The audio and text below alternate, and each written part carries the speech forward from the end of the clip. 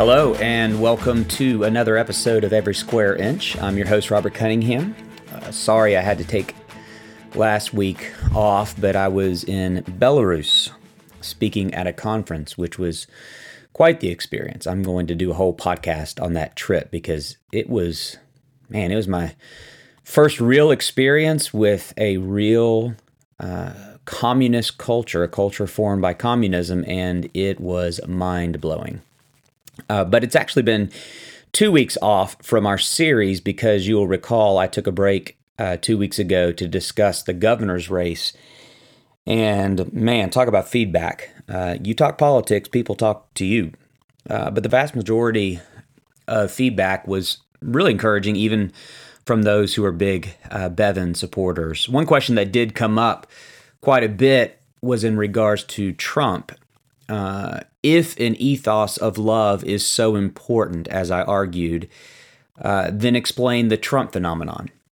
And I would say easy. Trump has captured the love of a forgotten people. I'm not commenting on whether it's authentic or not, but absolutely that's the key to Trump's success. He has convinced a marginalized demographic that he is their man. He will defend them, fight for them, stand up to the establishment on their behalf. Trump does not have supporters. Trump has worshipers, people who love him because they are convinced he loves them. Anyway, another podcast for another day. Today, we are going to conclude our series on the internet. We began with the Christian worldview on technology in general and the internet specifically. And then we moved on to the internet's impact on specific areas, our sexuality, our relationships, and now this week, our minds. Now, there seems to be a new study coming out every day about the effects of the screen on our minds and the way we're being reprogrammed accordingly. So I don't think I have to convince us this is an issue, but let's look together at the issue more deeply. There are, of course, many benefits to the information age, but it has changed the nature of information in a significant way. And I'm going to give you four. Not only am I going to give you four, I'm going to arrange them into an acronym. You see, I know your mind has been so rewired that I've got to do something novel here to keep your attention. So the acronym, fittingly, is MIND. Because of the internet, information is now M, meaningless, I, inexhaustible, N, nonchalant, and D, depersonalized. Let's go through each of those. Information now is meaningless. Now, when I say meaningless, I don't mean to imply that all this information on the internet is itself meaningless. I'm saying that the vast majority of the information is meaningless to you, and that's the key. What has happened is that the internet has opened a world of information to us, but it is a world that encourages a breadth of information without any depth. One author put it like this: once we were scuba divers in a sea of words. Now we zip along the surface on jet skis. So what we are seeing is that we know so much about so many things, but how much of that do we need to know? In short, we now know everything, but in reality, we know nothing, at least as it pertains to substantial meaning. We daily fill our minds with information that has very little meaning to us, while at the same time failing to go deep into the information that is meaningful for us. Now, what are the consequences of doing information like this? Well, ironically, the information age has given way to a staggering lack of knowledge. Again, we know everything, yet at the same time, we know nothing, at least knowledge in the classical sense. When I was in seminary, we had an assignment that forced us to go through the rigors of a word study. Essentially take one word from the original language and study every time it appears in Scripture, along with its usage in other contemporary ancient documents, to determine exactly what was meant by that word. And the word I chose was knowledge, gnosis in the Greek. And what I discovered is that the Bible speaks of knowledge very differently than us. It is not just data cognitively processed. It is a deep intimate apprehension, internalization, and application of something. The clearest example is the Hebraic use of the word in the Old Testament. Adam knew Eve. I don't have to tell you that that is much more than a Google search. This is the essence of true knowledge. This deep, intimate internalization of truth. And this is what we are losing. There's a reason why we call it browsing, because that's what we're doing. We're addicted to browsing meaninglessness, addicted to a breadth of information while malnourished of true knowledge. Therefore, we know so much while truly knowing very little. Okay, next. Not only is it meaningless, it's inexhaustible. The internet has opened to us an inexhaustible world of online information, and we're lost within it. You know how it goes. You wake up with great aspirations for your day, and yet those aspirations get hijacked by another day lost in the never-ending pursuit of information. Just link after link after link of unproductivity. And you come to the end of the day with this restless sense of uselessness. What did I even do today? Honestly, it's a modern form of gluttony. Consume, consume, consume, consume. And every new day brings with it a fresh offering of inexhaustible information for our overconsumption. Now, what are the consequences? So many, too many to name, but let me give some examples here. Have you noticed how distracted we've become? Short attention spans, difficult to focus in on one thing in particular. It's because our minds have been trained by our internet usage. We have hypertext minds that just bounce around in every direction rather than normal sequential thought patterns. But the problem is that the real world doesn't function like the internet. And so we have minds conditioned for the online world rather than the real world, and they aren't functioning properly. Katie Couric did a 60-minute special on Adderall usage on college campuses, and it was interesting because she chose the University of Kentucky as her test case. And what she discovered at UK is alarming. Adderall usage is not the exception, but the overwhelming norm, particularly during finals week, because college students literally cannot study without chemical assistance. How about this one? Have you noticed how difficult it is for us to make and keep commitments? Either we don't want to commit to anything, or we are quick to break commitments if a better option emerges. Why is that? Barry Schwartz wrote a book called The Paradox of Choice. It's a business book, but it has implications for what we're talking about. And the premise is simple. Giving the consumer too many choices proves counterproductive. Either it will paralyze decision-making and they will not make a choice, or they will make a choice and immediately have buyer's remorse. And this is what the internet has done to us, created a culture suffering from the paradox of choice. Our minds get trained to the process of endless options, so when it comes down to making real commitments and real decisions, we can't. Because to commit is to limit our options, thus the FOMO, fear of missing out phenomenon that has arisen. We fear to commit because we fear to miss out. Or we do commit, and the moment a better option is presented, we quickly break our commitment for the next best thing. How about this? This is the last example. Have you noticed how bored we've become? Just joyless, restless, discontent, even lifeless. No wonder, no amazement, no intrigue, just kind of blah. Even when we do have amazing experiences, it's more important to take a selfie because the thrill of being seen, having the experience is more important to us than the actual experience. I suppose that fits my podcast on the internet's impact on relationships. But the point I'm making is that it's as if we just can't be impressed or excited anymore. And of course we can't. Remember when I was talking about our sexuality and I talked about the rise of sexual impotency, and I said that real flesh and blood human beings cannot compete with porn. Well, in the same way, real world experiences just can't compete with the inexhaustible nature of the internet. I was just watching a video called People Are Awesome. And it was this montage, you've seen these videos, it was this montage of people doing just ridiculous feats. And it was incredible. This one dude was literally jumping off of buildings like Spider-Man. And if I wanted to, I could watch endless videos like that on YouTube all day long. But then what am I to make of the real world?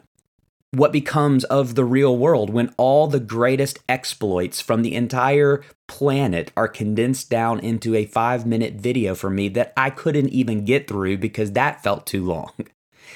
I'll tell you what happens. I get really bored with real life. I can carry on with these examples, but you get the point. We cannot expect to have an inexhaustible world open to us and there be no consequences. Next, N, nonchalant. The thing about the internet is that it's simultaneously inexhaustible and easily accessible. And because of the accessibility of information, we have become incredibly cavalier with information. Learning has lost its sense of sacredness and is now just a nonchalant affair. Perhaps you've heard the fascinating statistic that 1 in 3 lottery winners end up declaring bankruptcy. And as sociologists have studied this phenomenon, it's clear why it is. They did not labor for their earnings. And because of this, they don't have a true appreciation of it, nor do they know how to steward it well. Now, this has similar implications when it comes to the ease of information. The internet has made us all lottery winners of information, the entirety of human discovery accessible to us in an instant. In 1995, just as the internet was coming onto the scene, Newsweek published a very famous, I suppose infamous would be a better word, article that claimed the internet would never work. And the reason was that it was just a disorganized mass of information that was completely inaccessible. But what they didn't foresee is the advent of the search engine. And what Yahoo introduced, Google is now perfecting. And the aim of every new advancement, Siri, Alexa, even the realm of artificial intelligence algorithms that are constantly getting to know you. The aim of every advancement is intended to make information more easily accessible and perfectly tailored to your specifications. I currently have my earpods in, and I could say, "Hey Siri," and ask her any question I want. Oh, she's answering me as we speak. No, now she's repeating. Be quiet, Siri. Let me take these out. Hang on. Okay. I think we failed to appreciate how utterly revolutionary this is for the human race. No more labor, no more waiting, no more research. Whatever I want to know whenever I want to know it. Striving for answers has become obsolete. But do we lose anything when we eliminate the striving? Of course we do. We are lottery winners of information who fail to appreciate information and do not know how to steward it well. Again, when I was in seminary, I remember getting really frustrated in my Greek studies. And the reason I got so frustrated is because it seemed to me to be a pointless exercise. You have to learn the language because you have to do the translating work yourself. But now there's a myriad of programs that would do the translating work for me. And I vividly remember coming to my Greek professor, Dr. Hans Bayer, who's one of my heroes, and saying, "Why do we have to go through this process when my computer will do it for me?" And the ever-wise Dr. Bayer said to me, "Because if you learn the language, you will appreciate the language and you will know how to use the language well." And he's right. It's the difference between you with WebMD and a doctor with an actual MD. Your access to WebMD does not make you a doctor. If anything, it makes you a hypochondriac. It's the rigors of medical school, the passing of exams, the practice of a residency. This is what makes a doctor. In order to truly appreciate information and truly steward information well, we have to labor for the information. But it's no longer laborious. It's nonchalant. Okay, information is now meaningless, inexhaustible, nonchalant, and finally depersonalized. Here's where I think things get particularly alarming. If we don't know something, where do we turn? Not to a person, but to a device. And that's fine. You'll get results more efficiently than you would a person. But do you know what Google will never have? The indelible mark of an image bearer of God. We have disconnected information from human beings, and that is a dangerous choice to make. We are now taught, trained, mentored, in some cases even parented by screens. And what this means is there is no room for human attributes that we take for granted. Wisdom, emotions, context, culture, empathy, sensitivity, and so many other things. It's just raw data. But more often than not, our ignorance doesn't need data. It needs a person. It needs data delivered as only a human being can. Again, use the doctor example. So you've been having headaches. You turn to Google. I've been having a lot of headaches. What does that mean? And you get data. Here's what it could mean. Here are the different possibilities. And one of those possibilities is a brain tumor. And you say, oh no, I'm dying. But a person, a human doctor, would instantly be able to filter that data through context and wisdom and experience and intuition and training and all these different things and give you a thoughtful answer, not a depersonalized answer. Now that might seem trivial, but it's a serious thing. Google has become our go-to counselor, advisor, consultant, mentor, and even friend. Where did the depressed and anxious turn with their agonizing symptoms? Where does a woman turn with an unwanted pregnancy? Where do the addicted turn for help? Where do those searching turn for answers to life's biggest questions? The go-to answer to all of these questions and many more is their phone. And it's just so tragic. Computers do not understand image bearing. They don't get emotions or critical thought or sympathy or wisdom or morality or purpose. And all of these things that are supposed to accompany information. You don't need data. You need a human. But it gets even worse. You see, when information is depersonalized, it inevitably becomes personalized. If information is disconnected from a real human being with a different perspective, different culture, different context, different opinions, who challenges my presuppositions, then information becomes personalized. And then at the end of the day, I am my own counsel. And this is what we're seeing.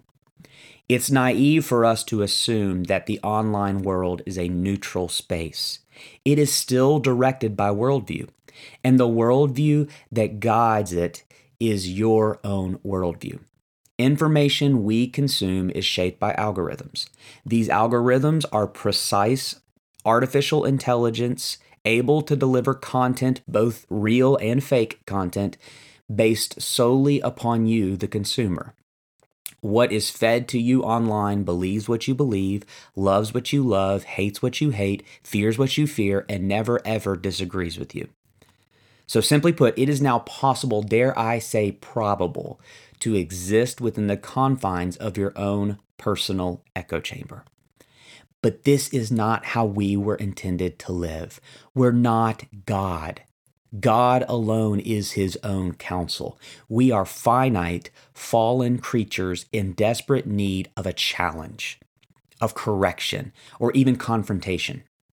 And you take that away from us, and we will inevitably gravitate toward militant tribalism. It's cult-like is what it is. Cults are formed by an inculcation of information and an exclusion of outside information. And in this way, the cult's worldview is canonized as exclusively true, and other worldviews are demonized as exclusively false. And this is what our world has become. We are all members of worldview cults formed by online information tailored to our own specification. So, M, meaningless. I, inexhaustible. N, nonchalant. D, depersonalized. And the result is a radical change, a new frontier for the human mind. And speaking candidly, it's an alarming frontier. What can we do? I don't have much time here, but honestly, I don't need much time because the solutions are as simple as they are obvious. First, I'll say what I have said every week on this topic. There does need to be a restraining of our online consumption, convictions that place limits on our internet usage. But proactively, what can we do? I'm going to give us 3 simple, historically tested, tried and true, healthy things to do for your mind. The first is books. Books, books, books, and more books. Now, more than ever, you need to be a reader. Each of those 4 consequences on the mind are naturally undone by reading books. It's not meaningless information. It's carefully selected depth of information. It's not inexhaustible. It has a beginning and an end. It's not nonchalant. It's arduous and focused. And it's not depersonalized algorithms. It's personal knowledge skillfully delivered by an author, by a real person. So if we're going to be online, and we all are, that is the way of the world, and so it is reality. So if we're going to be online, then we also need to be in a book. Now, I know that to our internet minds, perhaps even reading a book may seem overwhelming. But listen, it's not. I'll give you a practical goal. 10 pages a day. That's it. 10 pages a day, and you will read approximately 30 books a year. You can do this. Read books. All right, second thing you need to do is find a mentor. You need to sit at the feet of a real person and learn from them. For Christians, we call this discipleship. I haven't done everything right in my life, but one thing I have always done is seek out and receive the discipleship of those more wise, more experienced, more knowledgeable than I. Every step of the way, including to this very day, I have had mentors in my life, and I believe with all my heart that more than anything else is what God has used to shape me. Don't be mentored by Google. Be mentored by a human. So read books, find a mentor, and then finally, befriend people who disagree with you. In this age of algorithm information, we have to step outside our tribe and allow our worldview to be challenged. So find a friend that sees things differently than you, and then dialogue, disagree, debate. Let your mind be forged by the exchanging of ideas. Read books, get a mentor, and befriend someone who disagrees with you. You do those 3 things, and I promise it will combat the internet's destructive power upon our minds. Thanks so much for listening, not just to this, but to the entire internet series. I know these episodes have gone a little bit longer than the others, but they're just so important, such an important topic. May all of you have a blessed Thanksgiving, and we will see you back next week for another episode of Every Square Inch.